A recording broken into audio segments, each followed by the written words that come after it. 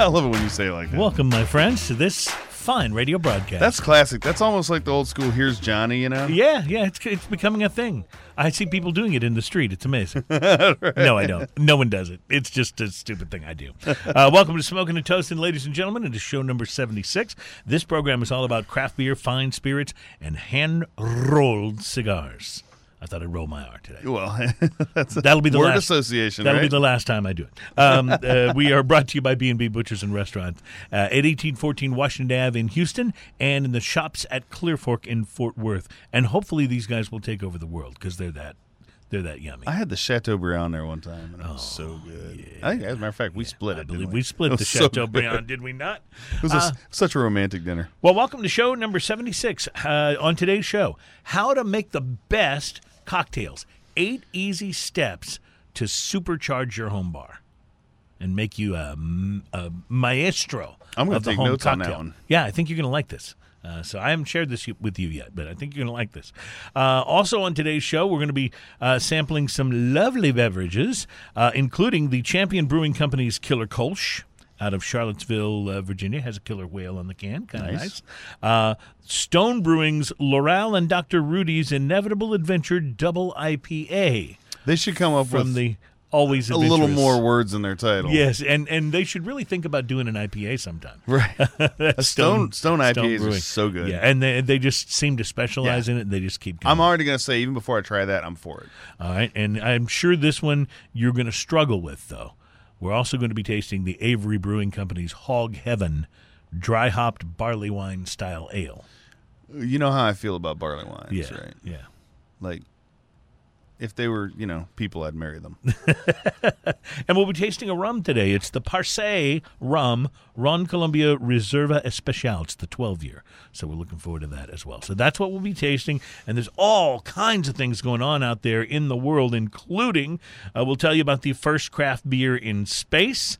We'll tell you about the next trend in beer they're saying is alcohol-free beers. And we'll talk about the tequila shortage. Is it fact or fiction? There's heavy talk that there's a coming major shortage of tequila. What happened to all the agaves? Yeah, that's exactly what the shortage is about. Is not enough agave. So we'll give you a couple of takes on what's going on with that as we continue on the show. I have to say, we got to hang the other night. It was sure fun hanging with you and smoking cigars, and that was such a good time. And enjoying some tequila as we were adding to the tequila shortage, supposedly. But it was a good time. Now I know what happened to all the agave plants. Now you got me hooked. Well, what happened? It's called a teaser. We'll come back to it. Now I have to stay around for the whole show. Yeah, that's right. You can't leave early.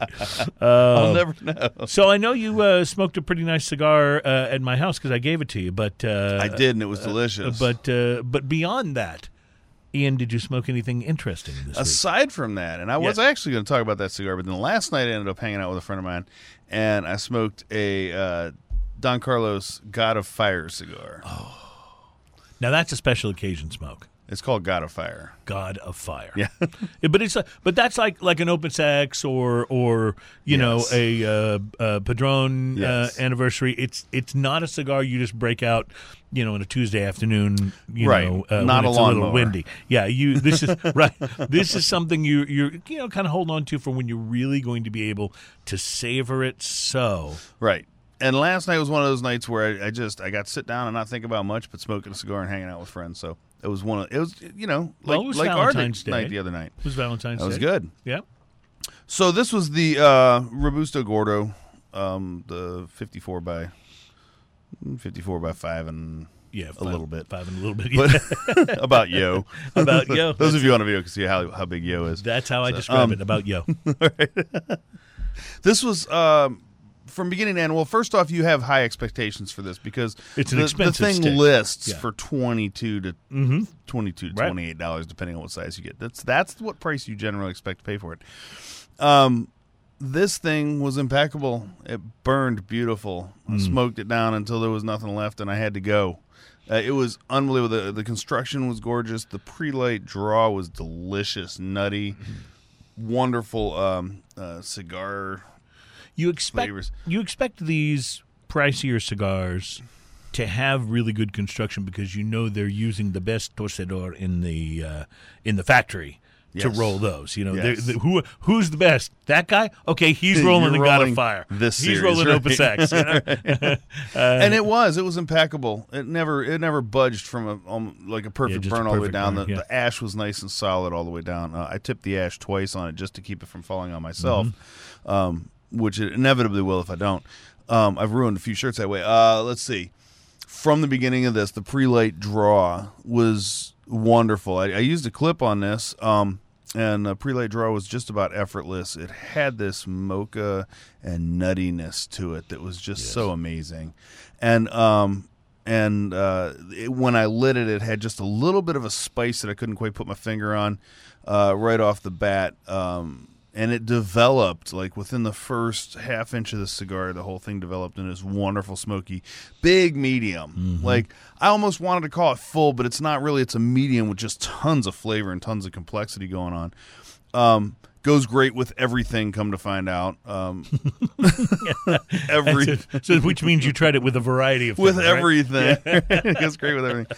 And just a beautiful, beautiful cigar. The mocha and chocolate just kept picking up and ramping up, and then we got a little more spice in there, which turned out to be a little peppery kind of thing that wasn't right at, like, a lot of times those peppery spices hit the very front of the tongue. This was actually more like in the middle of the flavor overall and just got the whole palate going. It was just incredible.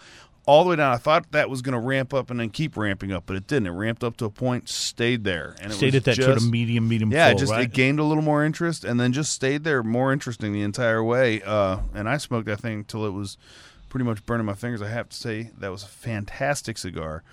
Highly recommend it. At $22 to $25, I'm going to give it a solid 5 on the price versus quality index. That means you're getting everything you're paying for. Okay, every so bit. I'm going to challenge your rating. But I didn't pay that much for them. Okay, but I'm still going to challenge your rating. It's $26.50. Is it worth it? Okay, so 22. Yeah, it's a pretty darn good cigar. Then I think you got to give it a 5.5. Because if it's worth exactly you know what? I'll concede the what point. you paid for, I'll it, concede the point on that. right? Okay, Right? I'll concede the point or on exactly that. what it costs. Maybe not what you paid for. Because sometimes you can get I'll a concede deal the on point. things somewhere. I did, however, get these on an auction You going to tell me what you did pay for them? at about $18.50 per cigar. Dude, that's pretty good. That's about a 7. Yeah, that's about a 7. I'm with you. I'm so with you. Oh. So highly recommend it. And It's just a great cigar. And yeah, But absolutely. that's the only reason I was challenging it was because, like, could it have done better? You know, like, could it have been any better than it was? You know what I mean? It's pretty tough. It was so good. Because you also brought And me one of those as a gift, which I Right. smoked, and so as you're describing this, I'm remembering it and remembering how such a good it was. Delicious, wonderful cigar. And so I'd say, whatever price point you get it at, even $26, $27 at that point. This is a cigar that you buy and you put in your humidor and you just hold it there You hold until on to that it. day. Yeah, it's a special occasion That's cigar. that's a wedding or an Yep. anniversary Absolutely. or something like that's So one a day of those. you're going to remember. You go, we did this, we Valentine's. did this, and I smoked a very special cigar. Yes. I agree. That's a I've nice got- commemorative. kind I've of got a number of those in my humidor. In fact, every now and then I'll get 3 or 4 of them in there, and I'll go, well, I'm not going to have 3 or 4 of those days for a long time, so maybe I just better pick a really nice Saturday night and smoke one of the special. Well, occasion what I cigars, found you know? sometimes I find that if I'm going to smoke one of those, I decide that this is a special occasion because I'm smoking the special occasion. Right, cigar. I'm choosing to make it a That's special okay. occasion. How about you? What did you have? Well, I smoked one that I'd had before, although it had been a while since I'd had this. Mm-hmm. It's the Ramon Bueso Genesis the Project cigar. This one was a Toro. It's an Ecuadorian Habano wrapper, Honduran binder, and fillers. The pre-light on this cigar, rich and earthy, but I will say, on examining it on the pre-light, cigar looks a little rugged. You know how some cigars are really smooth and very evenly, like they just look, like a baby's skin almost. They're just so smooth. Well, this one just was a little rugged. That might or might not be a thing, but I noticed. I used a punch and then became a little frustrated because it gave me a lot of like loose leaves around the top and of the cap once I started to smoke. And I was careful with it. I've smoked a lot of punched a lot of cheap cigars that way. They burn fine. It lit easily, burned okay to start. There were notes of wood, espresso, some definite pepper.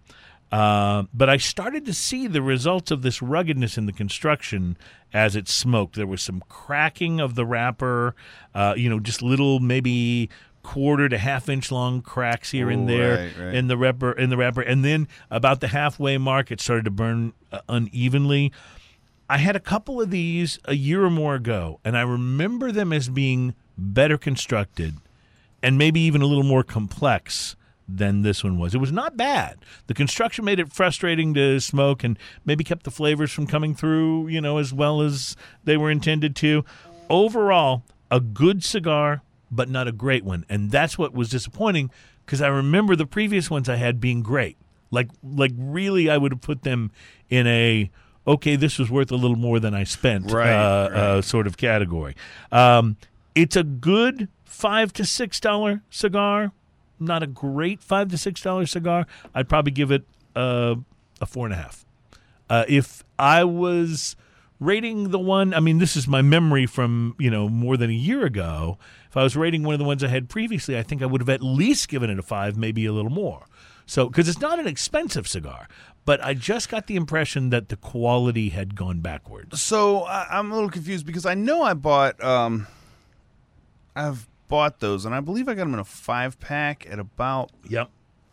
Did you get it with $20? I think they were $4 or less, even for a cigar. And I remember liking them at that price point. I really liked them. Well, and even with certainly construction you can things. find them on special deals, particularly online, where they're a little less than their $5 to $6. Their actual retail price, if you just go on and price a 5-pack, comes to about $5.23 per cigar or something like that. So they're not pricey, but it just depends how you buy them. If you buy them single stick, like in a store, there may be a little more. So again, I really like this cigar. I think part of the reason I'm rating it a little lower is I was disappointed. Gotcha. Yeah. Like had this been my first one, I might have said, well, it had some construction problems, but the flavors were good, so I'll say it's okay. You know what I'm saying? But now, had it been a $7 or $8 cigar, I'd have given it a 3. Right. But anyway, that's my thought process on that. So, and I have seen, we've talked about this with Gurkhas. The first Gurkhas that I had were fantastic. Yeah. They couldn't do any wrong. I for thought a while. These cigars, man, I just can't believe how good they are. And I've been almost consistently, just other than a couple of particular sizes and blends, I've been almost consistently disappointed with Gurkha for the past 2 to 3 years. And it's not their flavor. And it's not the flavor. It's the cigars just don't smoke well. And Camacho had that problem with me for a while. It seemed like every Camacho I tried, the construction was off. That seems to have been corrected. So with Camacho, or at least the last couple of times that I've had a Camacho anyway. So, all right, we have a lot of tasting to do, and Ian is very, very impatient for us to get to this about the tequila shortage. So we'll come up with that next. Shortage. What is going on? Yes, what's happening? Well, you and your wife came over. We drank a lot of tequila. So we'll be right back at Smoking and Toasting.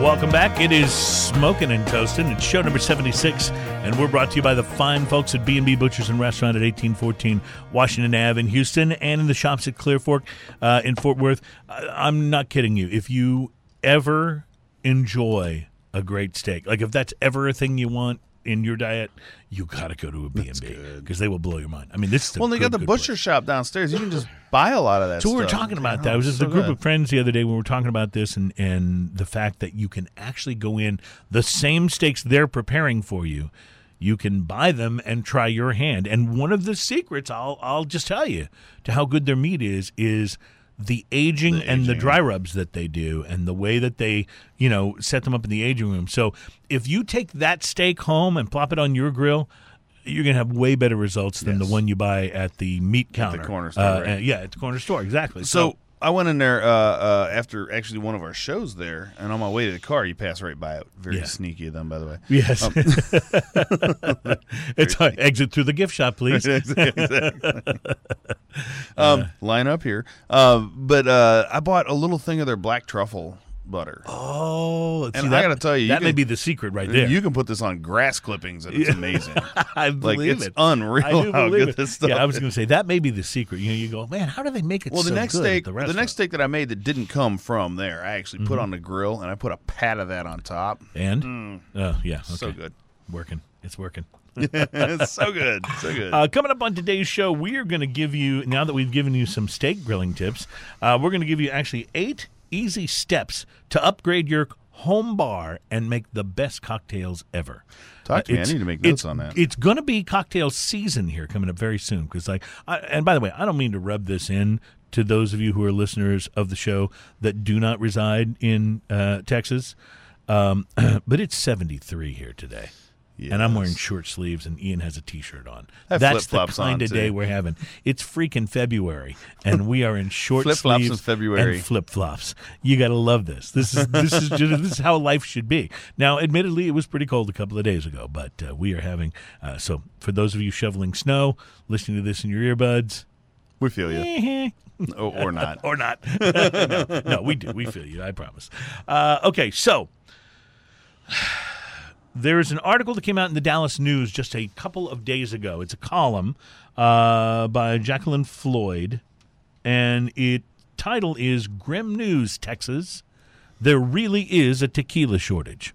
Now, let me point out that the tequila shortage would obviously affect more than just Texas, but Jacqueline is obviously one of those Texans, and I know many of them, who think that only what happens here matters. Like that's the only thing. So she's just a little bit of a homer. The thing about Texas is a lot of Texans feel like Texas is a separate country almost. Yeah. A lot of the rest of the union also feels like Texas is a separate country. Yes. Yes. I think you're right about that. Well, here's what Jacqueline says in her column. She says, well, it's not just a rumor. As a trained journalist, she says, with a keen consumer interest in the aforementioned commodity, I did some poking around. The stories, alas, these are her words now, are lamentably accurate. She says, tequila is drying up because the slow-growing succulent used to make it, agave tequiliana, the renowned blue agave cultivated in the Mexican state of Jalisco, is in short supply. Experts, and again, I'm reading this from her column, experts warn that as growers harvest immature plants to meet a booming worldwide demand, that the shortage will only get worse. Estimates for the time it will take agave suppliers to catch up range from, and then she says, sit down now, grab a hold of something or steady yourself, 3 to 5 years. So she says that she dialed up the owner of Mariano's Hacienda and La Hacienda Ranch restaurants to get his take, and then talks about all he has done to popularize tequila consumption. And he said, I'm reading his quote from her article, the industry I created has now turned against me. Get your margaritas while you can. He says available supplies will wind up going to the higher-end brands, the stuff that goes into top-shelf margaritas or is sipped by connoisseurs, that the hardest hit will be the producers of inexpensive tequila brands, the stuff you use with the salt and lime chaser. But still, so anyway, she goes on to say that basically everybody she talks to tells her, yes, there's a shortage in tequila coming. Now, the biggest expert I know on tequila personally is a guy who lives here in Houston, which is our hometown, and he is the spokesman and one of the owners of Pura Vida Tequila. We've had him on the show. His name is Stuart Skloss. And Stuart said in an email, and I don't know if he knew I was going to read this on the show or not, so I apologize, Stuart. But here's what he said. He said, there is no shortage. It is a scam that's a result of Cuervo and Patron buying enough over the last 2 years to make a 10-year supply to drive out as many competitors as possible. So here's what I don't understand, and I am actively working to get Stuart back on the show because I really want to hear him talk about this. I mean, the man knows his tequila. Yeah. He says there is no shortage. It's a scam that's a result of Cuervo and Patron buying enough over the last 2 years to make a 10-year supply and drive out as many competitors as possible. Well, wouldn't that mean that unless you're Cuervo or Patron, there is a shortage, right? That's a tough one. Yeah, so I don't know exactly what that means. Or unless you already have a very secured supply. Well, yeah, that's possible. And I know, by the way, and Stuart, of course, runs Pura Vida, I know that he has a great relationship with the owners of Patron. I don't know if that relationship would allow Pura Vida to access some of the agave that's been pulled together. But anyway, there's the story on the tequila shortage. I don't. This is something we're going to continue to investigate, just like we've been investigating this big beer versus craft beer shakedown. This will be an ongoing investigation, and we will get to the bottom of it. We bring the tough questions. Stuart, if you're listening, we want you back on the show, please, as soon as you possibly can. Yes. I will hopefully run into him in the elevator, which I do from time to time. All right, we're going to taste a beer. I don't believe, Ian, correct me if you remember differently, but I don't believe we've had a brew from the Champion Brewing Company. I don't remember ever having a single one on the here. show before. Champion is located in Charlottesville, Virginia, and we are about to taste. Ooh, that's. We got a good one this time, didn't we? Yeah. Last week, my can pops were slightly disappointing. Yeah. But we'll see how this one goes. We're about to taste their Killer Kolsch. Now, we don't do a lot of Kolsches on the show. Kolsch is a very light sort of a how do you describe Kolsch? It's light. It's light German style. Yeah, it's not as not generally as heavy or hoppy, but it is generally quite refreshing and generally one of those kinds of beers that you would think of as even maybe more of a summer or sessionable type of beer. Correct? Mm-hmm. All right. So here's what it says on the can. It says that this ale, which is 22 IBUs, 5.0 alcohol by volume, it says this ale is fermented at lager temperatures that produce a clean, bright beer with a mild hop characteristic and irresistible drinkability. Two-row pale malt and Vienna malt combined with Hallertau hops. So it says it's prepared at lager temperatures, which is a little cooler, but lager just means to store. Well, so a lager actually takes longer to make. Right, but lager's fermented. It's a difference in lager and ale is whether it's fermented on the top or the bottom. Correct? I think that's remember. right. Yeah, I think that's right. Although I now get them confused as to which is which. Right. That's what a beer expert I am. I don't know the difference between. No, I do know that there's. But the difference is where the fermentation is done, whether it's on the bottom of the tank or the top of the tank. And one lager is one way, and ale is another way. Someone will correct us on Facebook Live here in a minute. Right. But this is actually an ale. It's not a lager. I should know that. Actually. It says that it is fermented at lager temperatures. That produces a bright beer, a bold, bright beer. So on the nose, not a whole lot, a little bit of sort of like crispness, maybe just a hint of citrus. More malt even. More malt, yeah. Perhaps. Well, they talk about the malt combination more than they talk about the hops in the description of this beer. So I'm not expecting it to be very hoppy. Today is brought to you by the Green Solo Cup, by the way. Oh, yes. This is Ian's campaign. He believes if he keeps featuring Solo Cup for free, that they'll somehow pay to be a sponsor on the show. It's an experiment. I want them to notice. I'm not sure of your logic, my friend. I might just have to call them, huh? Well, but I figure if I have enough history using a Solo Cup, then I can have leverage and say, well, if you don't sponsor us, I will stop using the Solo Cup. And best news of all, there's no annoying country song called Green Solo Cup. No, there's not. And that's a really good. We could make an annoying rock and roll song, though. Oh, we totally should, like a punk rock song. Called Green Solo Cup. Yeah, I like it. Tell me what you think about the Killer Kolsch. The Killer Kolsch is a wonderful name for a Kolsch. I think it's pedestrian. It's not bad. Now that's interesting. Pedestrian it's drinkable. So does that mean that you would compare this to a beer maybe that's non-craft, like you would compare it to a Budweiser or to a Miller Lite or to a Stella Artois or something of that type? It'd definitely be more compared to one of the better of that type if that was. So maybe more like a for. Stella. Like Stella. Yeah. Although Stella has a little bit stronger flavor profile. This to me, I don't mind the flavor on this at all. It's just not interesting. It's delicious, but it's kind of one note, I think. I think it's one of those things where if it's there, it's quite drinkable. I don't know that I'd seek it out.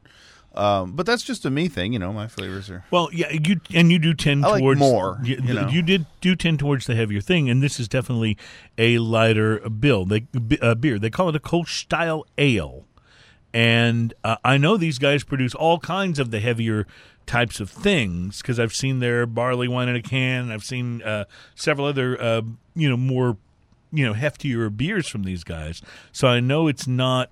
I know this is just one representation of their line, but I do think it's good. It's refreshing in a way that makes me want another drink, but it's not giving me big beer satisfaction. So I like the malt profile that happens right up on the front of this. The problem is there's no follow through. There's just to me, once it's gone, it's kind of gone. Yeah, it's there and then you're done. I think I would like it better than most mainstream brews, but not like. What I would drink instead of this would be like a blonde ale, like a Fireman's 4 or something like that. If I wanted lighter but craftier and still had some flavor to it. Right, and worth trying. It might be a mood thing, too. You get out there on a hot day, this might be the best thing. Well, it does seem like it would work well on a hot summer day. Because it doesn't linger, that's for sure. I'll give it. The Killer Kolsch, ladies and gentlemen. All right, when we return, Stone Brewing will give us something a bit heftier, a double IPA called Loral and Dr. Rudy's Inevitable Adventure Double IPA. Plus, how to make the best cocktails, 8 easy steps to totally hack your home bar and make it rockin'. And is the next trend alcohol-free beers? We'll talk about that coming up. It's Smoking and Toasted.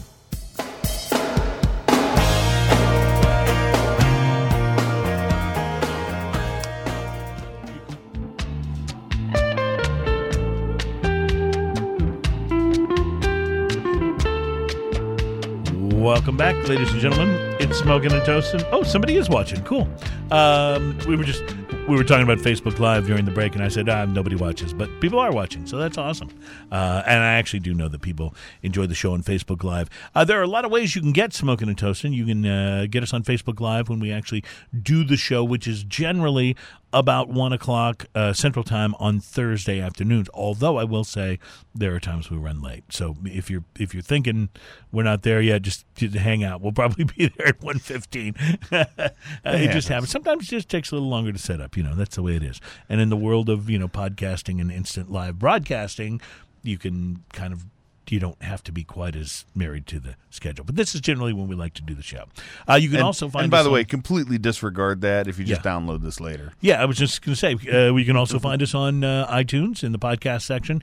You can find us on Google Play, and we're available at SoundCloud, and then we're also available in video form. Not only can you see the show still on Facebook if you follow the Smoking and Toasting Facebook feed, but you can also take a look at it on YouTube. We have a YouTube you can channel watch there. the silliness. Yes, it's amazing. I don't know why you wouldn't want to see a close up of the next beer we're going to have, because it's likely to be tremendous. It's a limited release from Stone. Ian, it's Loral and Dr. Rudy's Inevitable Adventure Double IPA. I'm waiting for Stone to prove me wrong because I like everything they make. And what's interesting, let me give our listeners some context here. Ian's not the IPA guy. I'm the guy that loves IPAs. You're, you trend a little more towards, stouts and porters and barley wine and things of that nature when it comes to what's your favorite. Yes. Whereas I enjoy those things, but probably my favorite swings back more to the IPA type profiles, IPAs and pale ales. Well, I think Stone is it's one of those breweries where they craft their beer in such a way where no matter and they have crazy over the top hoppy beers. They do. They've got some that are just like, are you kidding me? Which, by the way, I generally shy away from. Yeah. Except for if it's from Stone, because I know if I'm trying a Stone beer, it's going to be good. From the beginning to the end of that flavor, all the way across the palate, it's going to be balanced. It's not just going to smack you up front with hops and then go away and leave you wanting more. It's actually going to smack you up front with hops, but it's going to be there for the long haul. It's going to go the distance on your palate. Yeah.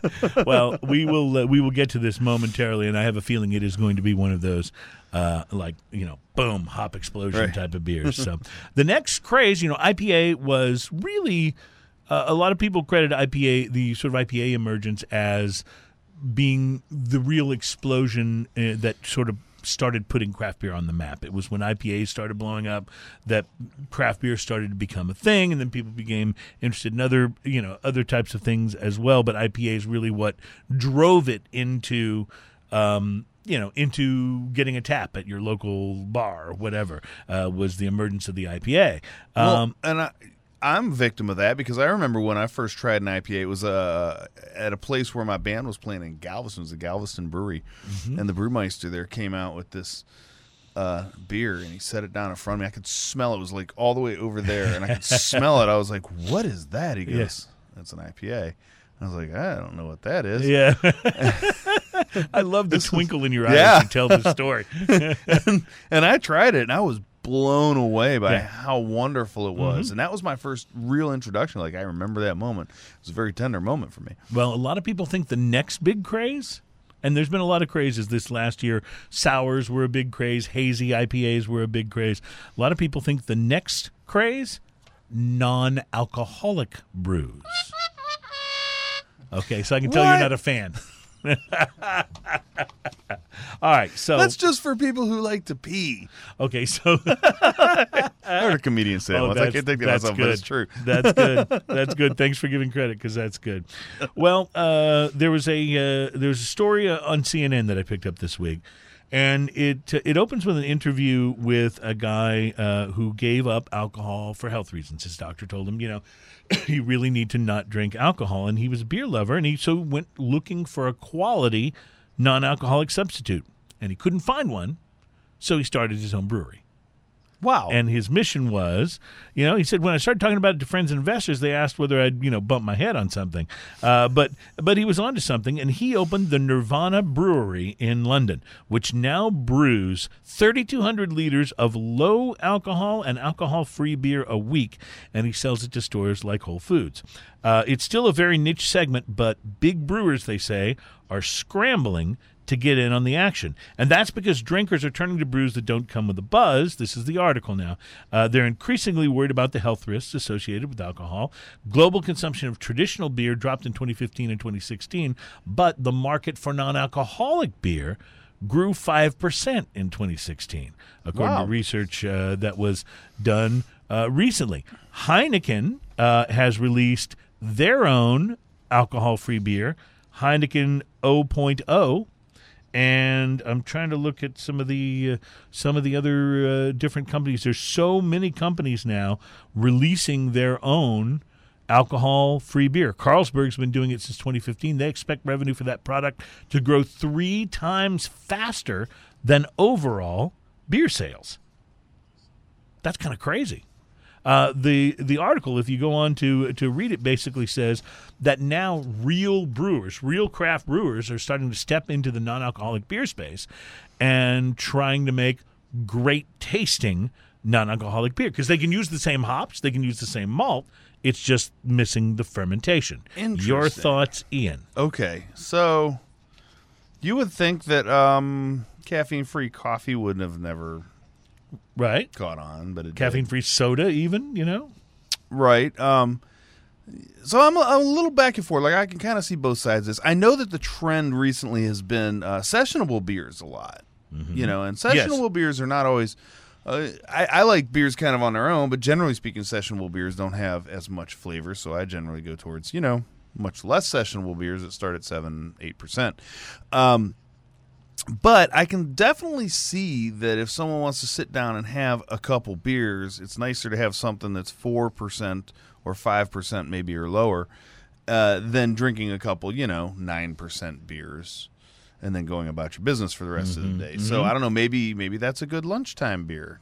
Maybe that's a good option. What, to have a non-alcoholic beer at lunch? Non-alcoholic beer at lunch. Well, I would be so interested in just trying it to see what the flavor is like. Right, and that's where I think the jury would be out for me.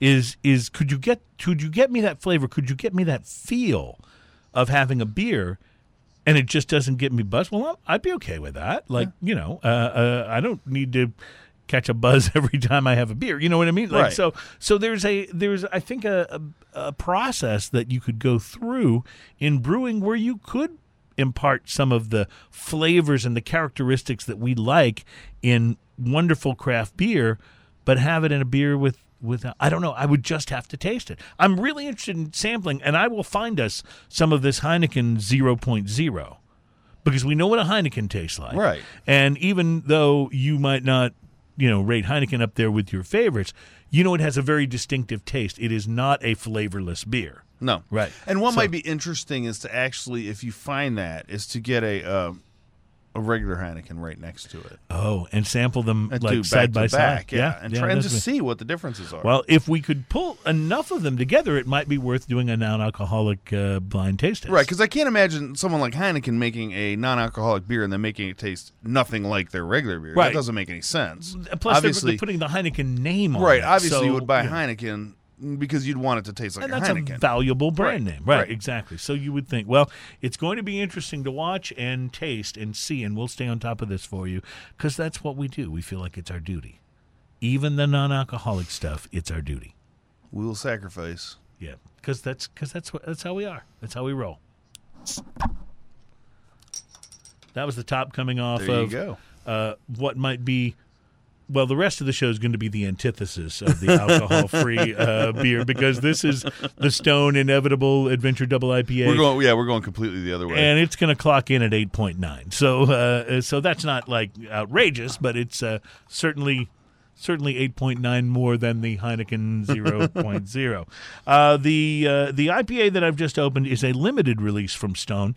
It is Loral and Dr. Rudy's Inevitable Adventure IPA. And let me read you what it says here because I like the fact that beers will sometimes try to tell stories on the label or on the bottle. I enjoy this. I like a this little trend very backstory much. because a lot Yes. of times you're buying the story. Right, you're like, okay. So here's what it says. Loral and Dr. Rudy's Inevitable Adventure Double IPA, a pairing that was bound to happen. It says Loral is a name of hops. They were released in 2016 and quickly became one of our favorite new varieties. This is the people from Stone talking. It was highlighted in our Stone Hop Revolver single hop IPA series and was the featured hop in our hugely popular 2017 summer seasonal beer, Stone Ghost Hammer IPA, which we have had on the show, and it was I fantastic. enjoyed that. It was I actually very, very bought good. more of that afterwards. Then the bottle goes on to say, there's Dr. Rudy, that's R-U-D-I, Dr. Rudy, which has been around since 1976. Originally known as Super Alpha, this hop brings classic resin and piney notes, which pair it perfectly with the floral, citrusy aroma of Loral. Traditionalist Gen X means adventurous millennial. What do they talk about? Nothing. Hops don't talk. Together, however, they speak. It's apparent that a pairing like this was bound to happen. At Stone, we call it inevitable. And therefore the title, The Inevitable Adventure IPA. So I know that while I've been reading, you've been doing research. I have been doing my research on this. Tell me what you're thinking. Do you remember when we had the Dogfish Head 120-minute IPA? At my house the other This night? is Yes, such a I do. good, Yes. such a good IPA. And one of the descriptors I have for that IPA, and this is a weird word to use, but in such a yummy and delicious way, it has a dankness to it. Oh, yes. So are you going to use the dankness in Smell the describing of this? Now that is floral like crazy, Yes. Well, citrus. so that's the floral and citrus to me seems the opposite of dank. But there's an underlying dankness in the whole thing. Because take the that big 120 take that big breath with your face in there and your mouth open and taste that like right through the air. Oh, there is kind of. totally There's a dankness. a little yeah. dankness The to difference. the back The of it. difference is the first time I smelled it, I didn't open my mouth. Opening my mouth, I Yeah, and you totally inhale get it the and dankness. and it's Very like on the back interesting. of the palate kind of thing. So, That's- so the 120, which we had the other night, you were kind enough to bring one to the house, and thank you for that.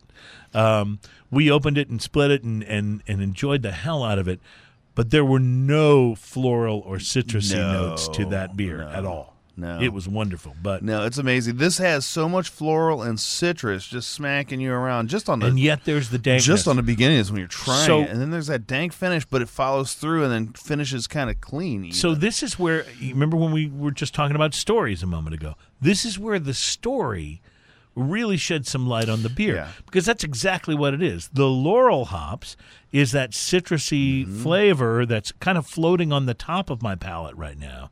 And then the Dr. Rudy, which is from 1976, the sort of Gen X hop, I guess, that's what's underneath providing the dankness, Yeah. if I'm reading this right. And it's amazing how they interact to each other too, because upon the immediate taste of this. I wouldn't have thought they go together as well as The immediate taste is that floral pow, and then Yes. it just follows right and then up here comes the dankness with the underneath. dank and just rolls right off the back of the tongue. It's wonderful. Do you agree with me that the floral stays on top and the dankness comes in below it? Yeah. Does that It's- make sense? It's amazing how like it's almost like if you have a master chef make a casserole. Like a casserole is just Right. a bunch of flavors all mashed together. Of course. But sometimes you get a brilliant one that you can take the flavors apart while you're tasting it. Now, You know, I don't know how many of these I could drink, like in a row. Because it's kind of, you're looking at me like, how many do you have? I have a pretty good guess how many of those I could drink in a row.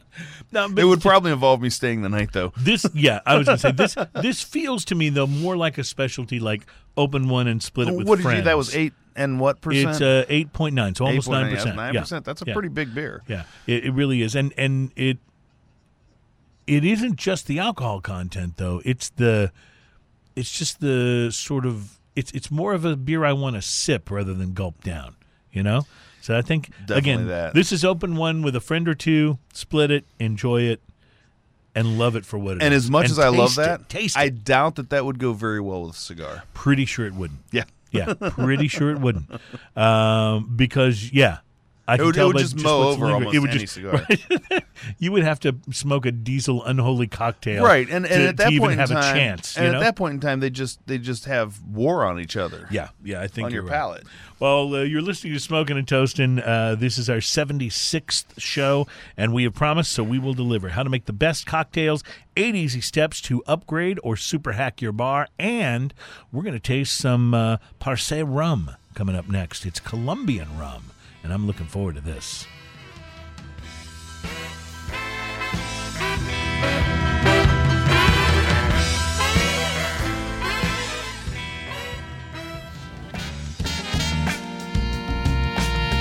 Welcome back. It's Smoking and Toasting. You know, this is the fourth segment of the show. We usually do this show in 5 segments. Mm-hmm. The fourth segment of the show is almost always my favorite because we've had a chance to, talk about some things, maybe some things will be interesting, and then we've had a chance to sample a couple of beers. And usually at least one of them was fantastic, right? And then in this segment, we generally go to the spirit. It varies sometimes. We change it up, but generally we go to the spirit. So we're about to taste a rum here. I just want to point And I'm out just that darned I excited. appreciate our decision to clear our beer palate Yes. with liquor. With liquor, yes. I think is and then stellar. come back to the final beer. Yes. Yeah. What do you know? Hey, a big shout out to our buddy Manny. Manny Lopez Cubano, at yeah. El Cubano Cigars.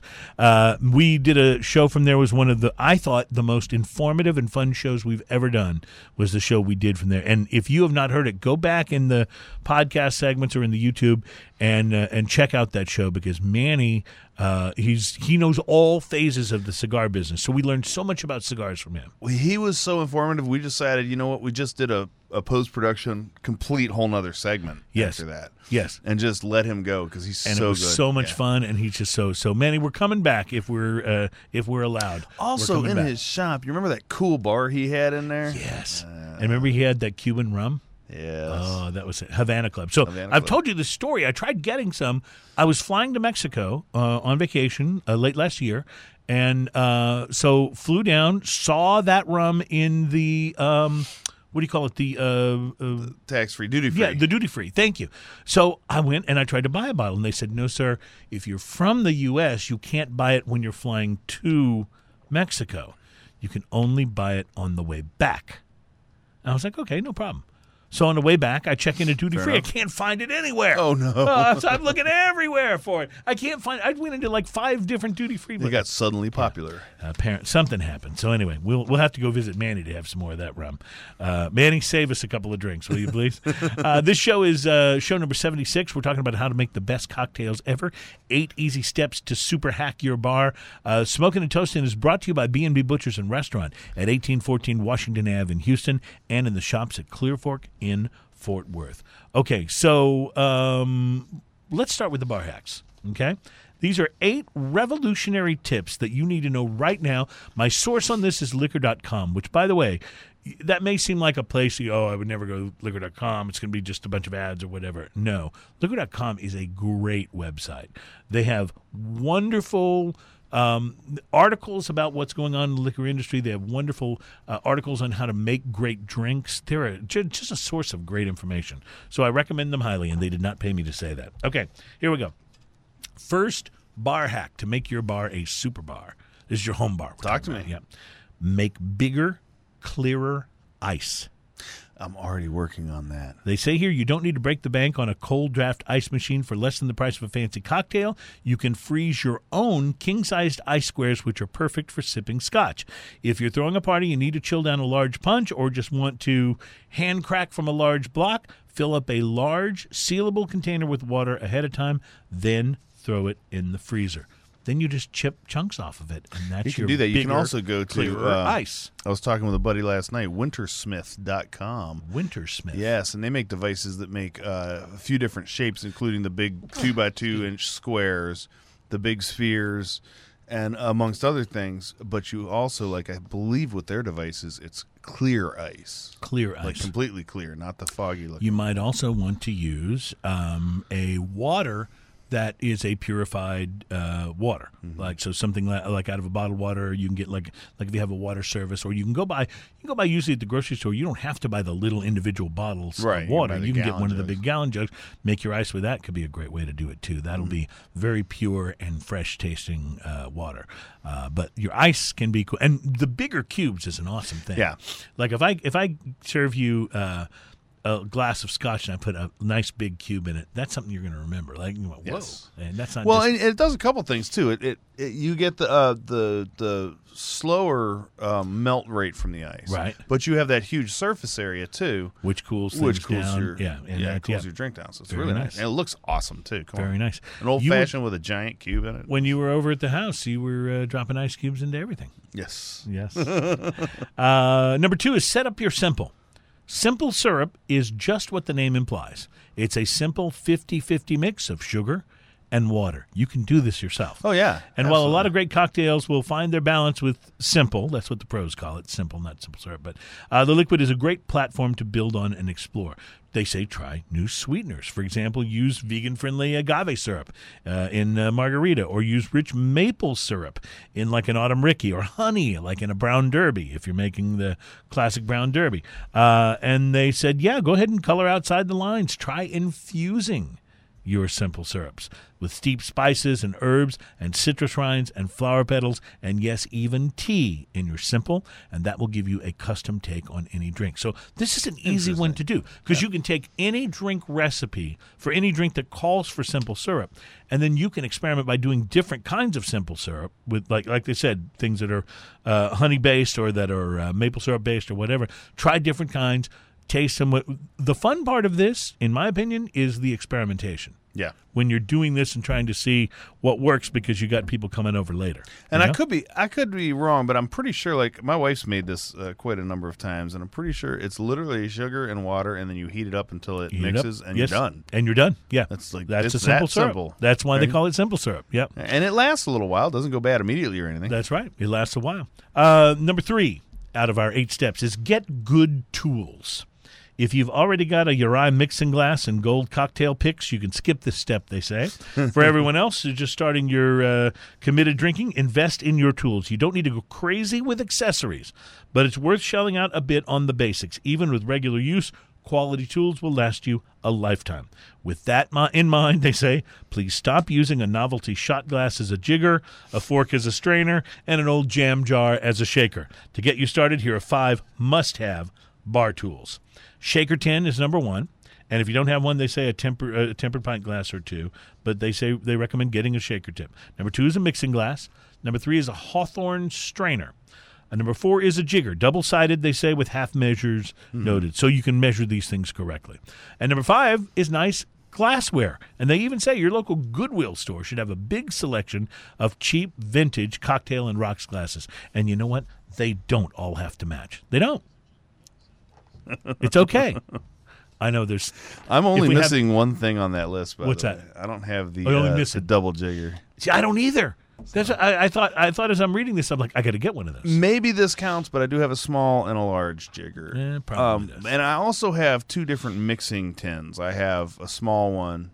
Right. For, I have a small one for a and single a larger cocktail, one. and I have a large one. What I for- don't have is the really big one, though. Right. Like you see them occasionally when you're in the bar and you see the bartender mixing, like if he's mixing several martinis or margaritas or something, and he's got the really big one. Like that's See, what I I have need. the one that you when can couple with a 16-ounce Yeah. or a pint glass. Like that's the bigger one that I have. I've got the one that will make either one really big margarita or two like medium-sized margaritas. So, number 4. This may be the most important one on the list. Use fresh fruit juice. It might seem like a no-brainer, but enough people are still buying oversweetened, over-the-counter grapefruit, orange, and lemon juice that it begs repeating, go fresh. There's a reason that the best cocktail bars in the country spend hours every day leading up to opening juicing. Yep. The pre-bottled variety just can't compete. Another benefit is that staying with the seasonally available will force you to be more creative with your recipes because some stuff's in season. There's a bar here in Houston called the Volcano, and even before this became like the norm and the new craze, they have been doing fresh squeezed everything. Yes. Like when you order a drink there, even if they have it pre-made, they Drinks fresh at the squeeze it that Volcano day. are yummy. Oh yeah, it's fantastic. Yeah. Their Bloody Marys are basically a meal on a stick with some vodka juice. It's wonderful. Wonderful Love stuff. it. I love it. Number 5, try DIY aging. Now, by now, you've likely seen house-aged Manhattans or Negronis at your local cocktail bar. Might seem gimmicky, they say, but even a short aging can bring out new and interesting notes between the ingredients. On a practical level, it's also a nice gift to future you. Someday soon, you'll come home from a long day of work, and lo, what'll be waiting for you but a ready-made cocktail? Find a mirror and raise a cheer to yourself. If you want more flexibility, you can infuse specific spirits instead of entire cocktails. Try adding lemon peels to that, vodka you've got that's like maybe not the best vodka, right? Or fresh sliced ginger to whiskey, or, that makes a great old-fashioned, right? Ever wanted to make your own fireball? It's easier than you think, and there's a link in this article if you want to learn how to make your own fireball, which that'd be kind of fun. That would be kind of fun. Number 6, they say, IKEA hack your bar. Not all the tricks happen behind the bar. They say sometimes the hack is the bar itself. Everybody loved to have that 10-foot walnut bar with the vintage black mirror in your apartment. No argument, but that means, you got to be able to afford to go buy that big bar. So, and if you do, by the way, invite us over. But for everyone else, the idea is to get creative, and they recommend going to IKEA. They've got all kind of things, and they give some wallet-friendly ideas to get you started. But you can build yourself a very nice little bar for very little money. My liquor shelf is an IKEA thing. Yeah, I'm telling you. It totally works. It totally works. So I think I'm missing a page. Now, I have enough liquor on my liquor shelf that when you look at it, you don't notice any of the IKEA. Yeah, well, that's like a you're good not thing. looking at it at all. You're noticing the liquor. So let me just skip ahead to. They talk about. Here's one: spray bottles. Spray bottles. Get spray bottles because you've probably had a cocktail that you've tried to make that involved a spirit rinse, but it's pretty wasteful to pour out half an ounce of alcohol into a glass, swirl it around, and then pour it out. So the solution, small spray bottles that you can purchase just about anywhere. You fill them up with the necessary spirit, and one spray covers the inside of the glass without wasting an expensive ingredient. And finally, they say create smarter storage. Bitters are no longer just a passing cocktail ingredient. They're a whole class of their own with interesting infusions popping up just about everywhere. Switching up your bitters is a great new way to try new twists on old classic recipes. But where do you store all those delightful little bottles? They suggest a ceiling-mounted metal tray on the top underside of your bar with strong magnets, or there's a thing you can find called Bottle Loft, which is made of magnetic strips that will hold your bottles aloft. Now you've created a cool bar decoration and functional storage. So there are your tips. Easy tips to make better drinks and hack your home bar. And, we've run all out of time for this segment, Ian. I think we may have to taste the rum in our final segment. What have you done? What have I done? Well, we'll taste the rum and the barley wine. How about that? We can make that happen. Final segment coming up. It's Smoking and Toasting.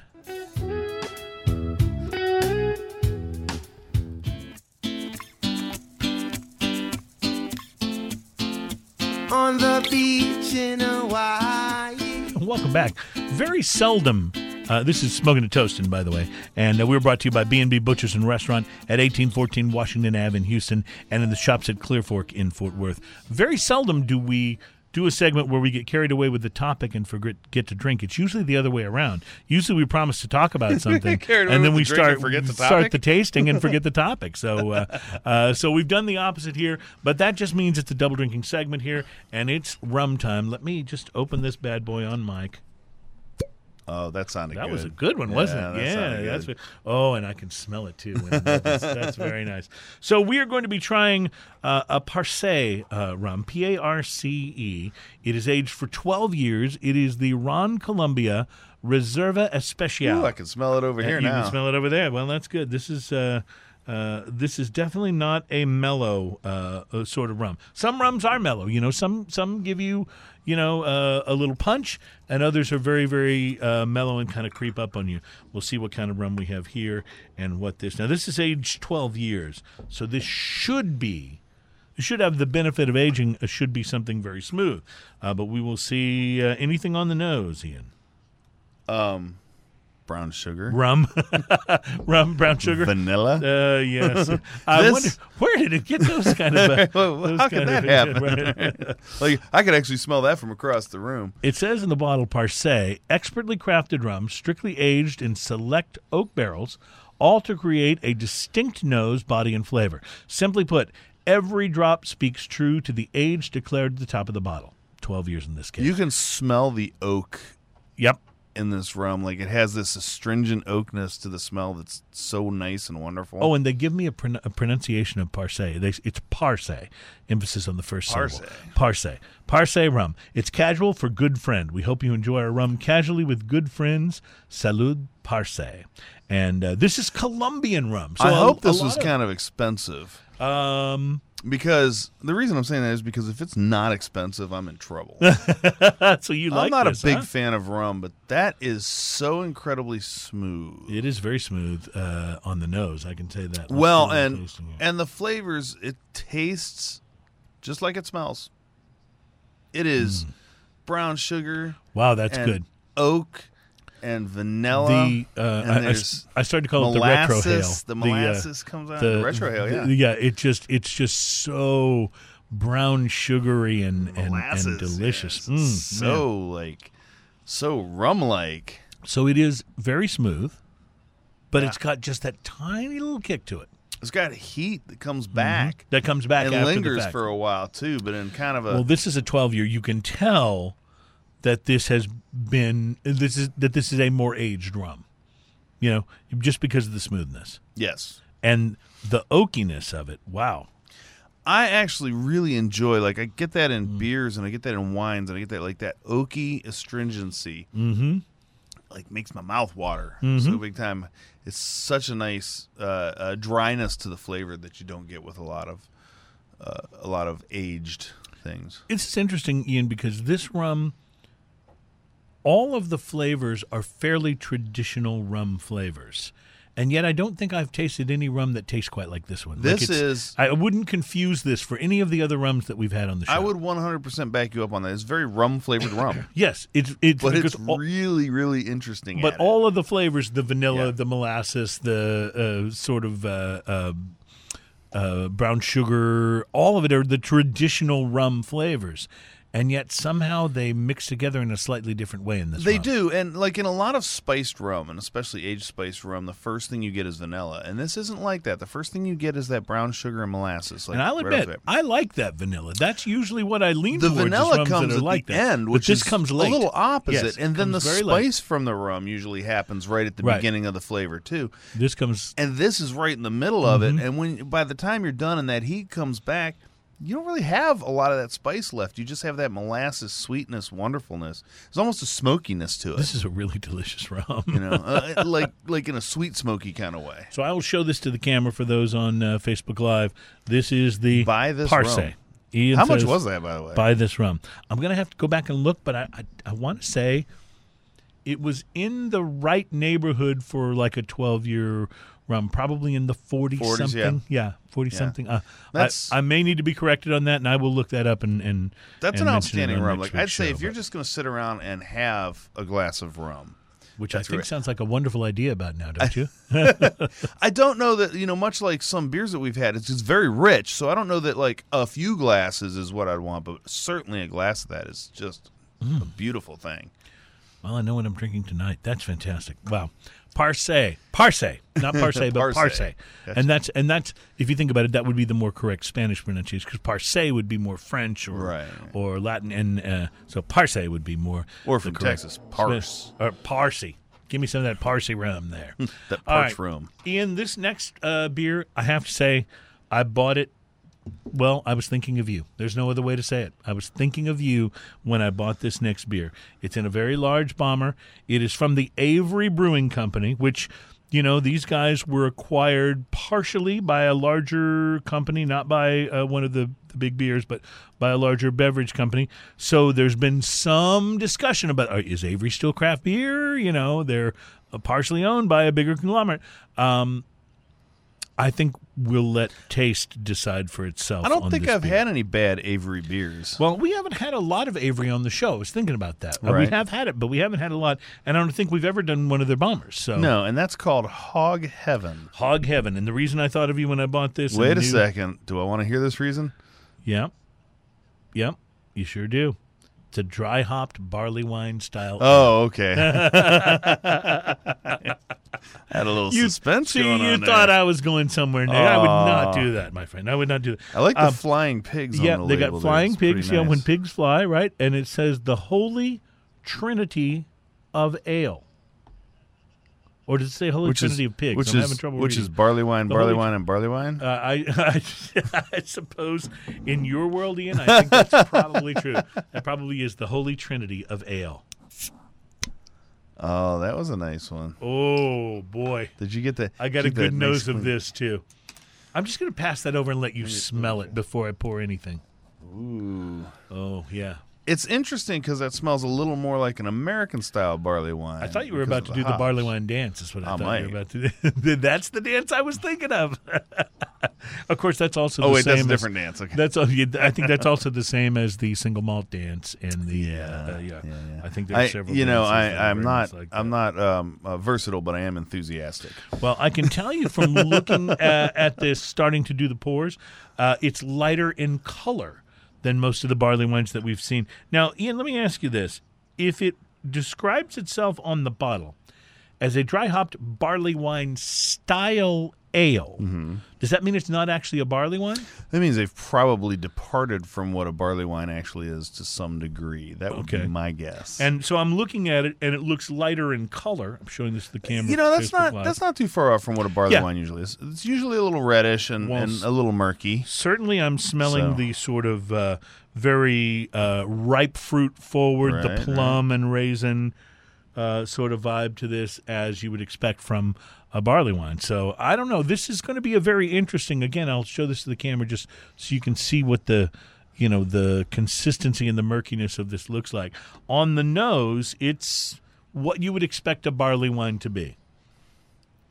With maybe even a little more fruit and a little hop. Yes, I think you may be right. I think Fruit comes through. And now it really is big. dry hopped. I don't know. You know much more about barley wines than I do, but is dry hopped a different approach to barley wine? So the hop content in barley wine is more of an American affectation. That's why they have now American style barley wines. So which the have more much traditional barley wines from much Europe. hoppier flavor. I see. And when we talk about how hoppy it is, we're not necessarily talking about how much hops, because it's how the hops impart. It's the more, flavor. where it comes from. Some hops just has more present flavor. It's kind of like Mm-hmm. the difference, like pepper tastes like pepper, but white pepper tastes different from black pepper, and then how much you add makes differences too.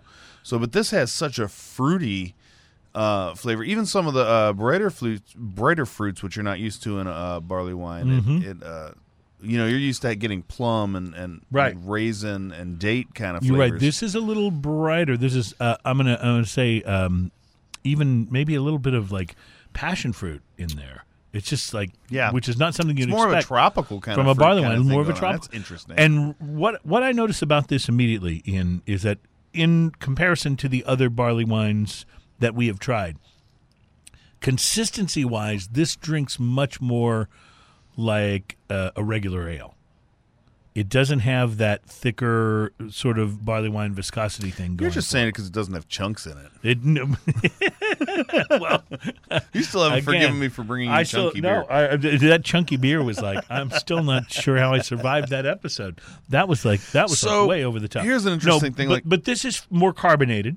It's definitely fizzier. more carbonated than what you used to. And the English style barley wine just doesn't have that bright floral hopness to it that the American style has. What's interesting to me about this is that the barley wine flavors, that ripe fruit, comes on the finish, and I'm used to them being much more forward. You get a little bit of the hops in the forward. Then you get in the middle and early finish. Here comes the plum and the raisin, Right. And then hops is what lingers. Right. Really in interesting. a bitter way, though, not in a real floral kind of way. Absolutely. You're right. It's a more bitter hops on the end and not as floral. So how would you? I'm curious because you're a barley wine guy. Like, how would you rate this? Is this something you I would go rate back this to? high. Yeah. As an American style, like this is an Okay. American style barley wine done right. Okay, Done Or right. Okay. barley wine style ale, if you want to call it there. It's done right though, because the hop doesn't just take over the thing. I don't know if you remember, we did a show at one of the cigar shops, and I happened to bring an American barley wine that we all tasted and went, not so much. We didn't like it so much. None of That's us I remember liked it. that. Yes. Even me, I love barley wine. Yes. Didn't like it. But that didn't float our boat. Yeah, Yes. it was way too hoppy. There wasn't any complexity to it. It literally tasted like an IPA gone bad. So you're describing this then as an American style This barley is wine done right. This is Okay. done right. If you want Well, that the boys at style Avery. where you have the hops are up front. You're right. The barley wine finish is there. All those flavors you get in a traditional barley wine are all there, but then it follows through with that hop bitterness to leave that crisp finish in your mouth. Not a lingering sweetness like a lot of times you get with the barley wine. 9.2%, my friend. Yeah. Also, I like that. Okay, so on our next show, we will dig further into this tequila controversy. We get to do this again? Yes, we do. We get to come Sweet. back for show number 77 next time. And the tequila controversy, is it made up? Is it real?